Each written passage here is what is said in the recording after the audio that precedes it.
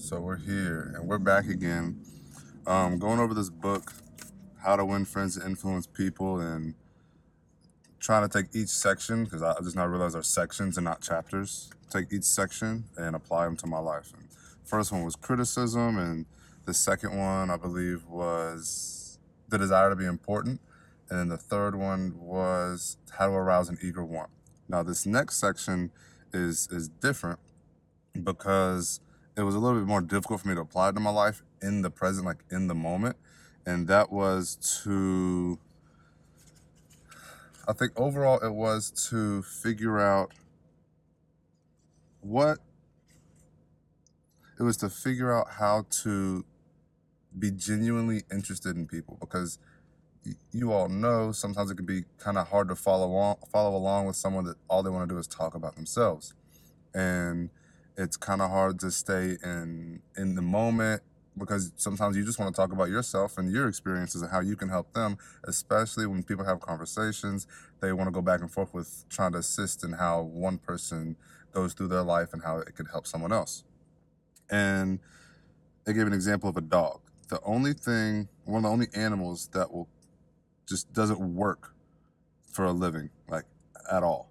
You do not have to do anything to it. You don't have to do anything for it, and it will give you the most undivided attention and enthusiasm and just happiness in general.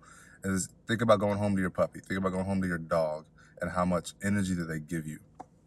Another example they give in the book is there was this magician that he did not have any prior knowledge in any other magician of his time, nor did he have a superior magic skills of any other magician. He had two things that made him better. One was what did it say? It says his genuine interest in people, and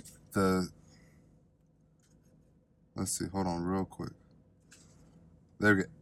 So every gesture, every raising of an eyebrow, every intonation of his voice, every time he just spoke to the audience, he did it in a way that intrigued them and made them engage. He engaged with the audience, as compared to other magicians that would more than likely, each other magician wants to get on the stage and they think to themselves, how can I fool this crowd? How can I make them believe that the magic that I'm doing is real? How could I get one over? As compared to him, when he got on stage, all he thought was, I'm glad that he thought, I am blessed to have the opportunity to be able to entertain these people. And every single time that I come out here, I'm going to give them the best that I have, because that's what they're here to see. And it showed in his magic and in his show. He was a showman at heart. And you could see it in the way he performed. That's why he did so much better than every other magician. Not because he was a better magician, but he was a better communicator. He was better at talking with people. Another example, a telephone company. This is crazy. It's honestly not too crazy, but it's just interesting. A telephone company did a study. They not recorded conversations, I don't believe. I think this was done maybe 50 years ago, but they listened in and they did a study on how the most commonly used word that people used on the phone. And you could probably guess the most commonly used word. It's the word in the letter I. How many times do you use the letter I or the word I when you talk to people? When you talk to them, you want to give them your experience. You want to give them your story. You want to give them the reason why you're doing something. I feel like you should do this. I did this today. I did this yesterday, and I think you should do this different.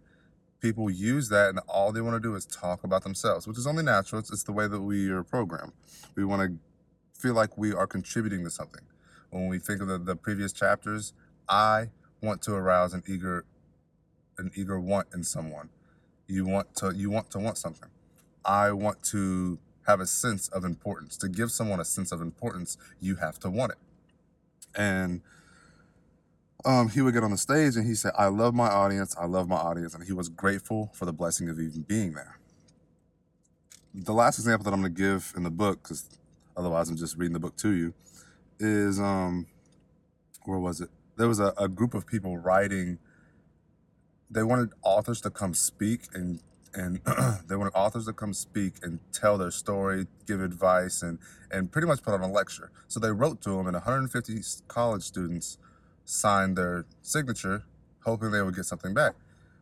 What they wanted to add to it, because they knew that preparing a lecture for authors to prepare a lecture, they knew that it would be very time consuming, and they wouldn't want them to stop what they're doing in their day and just come on over and have to prepare something for that class.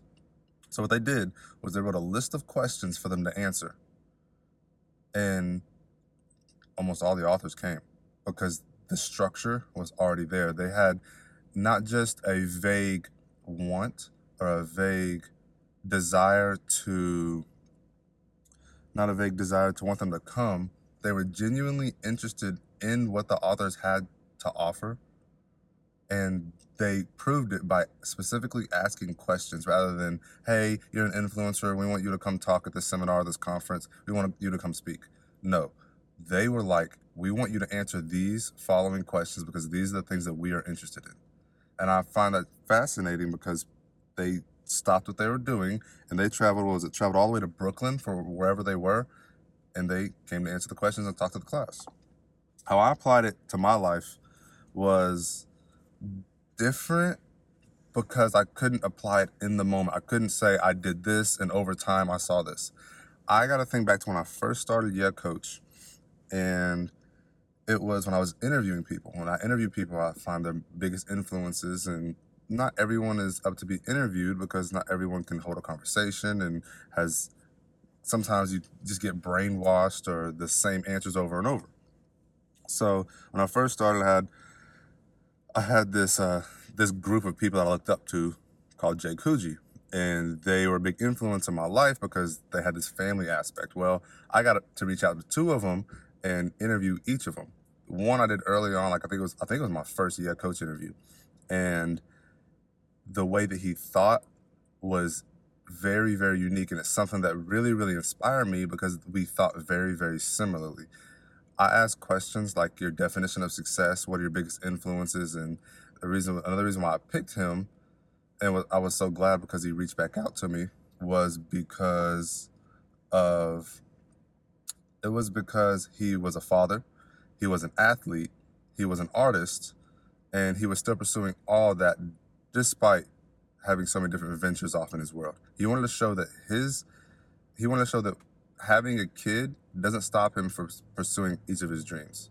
And he hit a lot of roadblocks and he had to overcome those.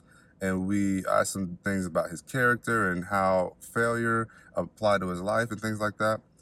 And then months later, I interviewed another person, Geechee. And all of his questions that I asked him, all his answers, were kind of just surface level. They were vague. It was, what is success? Success is just happiness. And I asked him those questions, so it kind of got stale, the conversation did. So what I ended up doing was we ended up just talking. And we talked about where Jay Coogee came from and how it started. And I just now was editing a video today and realized that he wasn't even an original member of Jay Coogee. That he got added on there as they started to form. But anyway, we just started to talk about more him. Instead of me ask the questions, I let him tell stories and I let him tell a little bit more about himself because I asked questions and I was genuinely interested in them. And now, even to this day, I reached back out to both of them a couple months ago when we were doing this. It was like a fun series with Yeah Coach, and it was about cooking.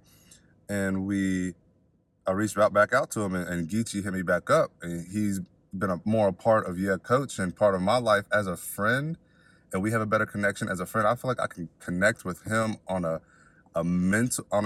friend level, as opposed to Nino. He was more of a mental and spiritual level. I can talk to him about philosophy and the way people think and all that, but Geechee, I can go to him if I just want to relax. It was more though, I'd be okay in the presence and not doing anything and just chilling with Geechee. And Nino, I feel like I would have to have a conversation with him. I'd have to want to grow out of that conversation every single time because that's where we left off. and we haven't tried to grow from that. Being genuinely interested in each other in the conversation with Geechee made us have a stronger connection long term. Like I can still talk to him to this day. Nino, I still fully and greatly admire him, but he's on so many different ventures and doing so many different things with his life that no, I don't feel like we're not as close in a sense, but I know that I could rely and reach out to Geechee, and without a doubt, he would respond back. Nino is just a little bit different. Not that he's any less of a friend, but I know where I stand with him, and I know what I can count on them for.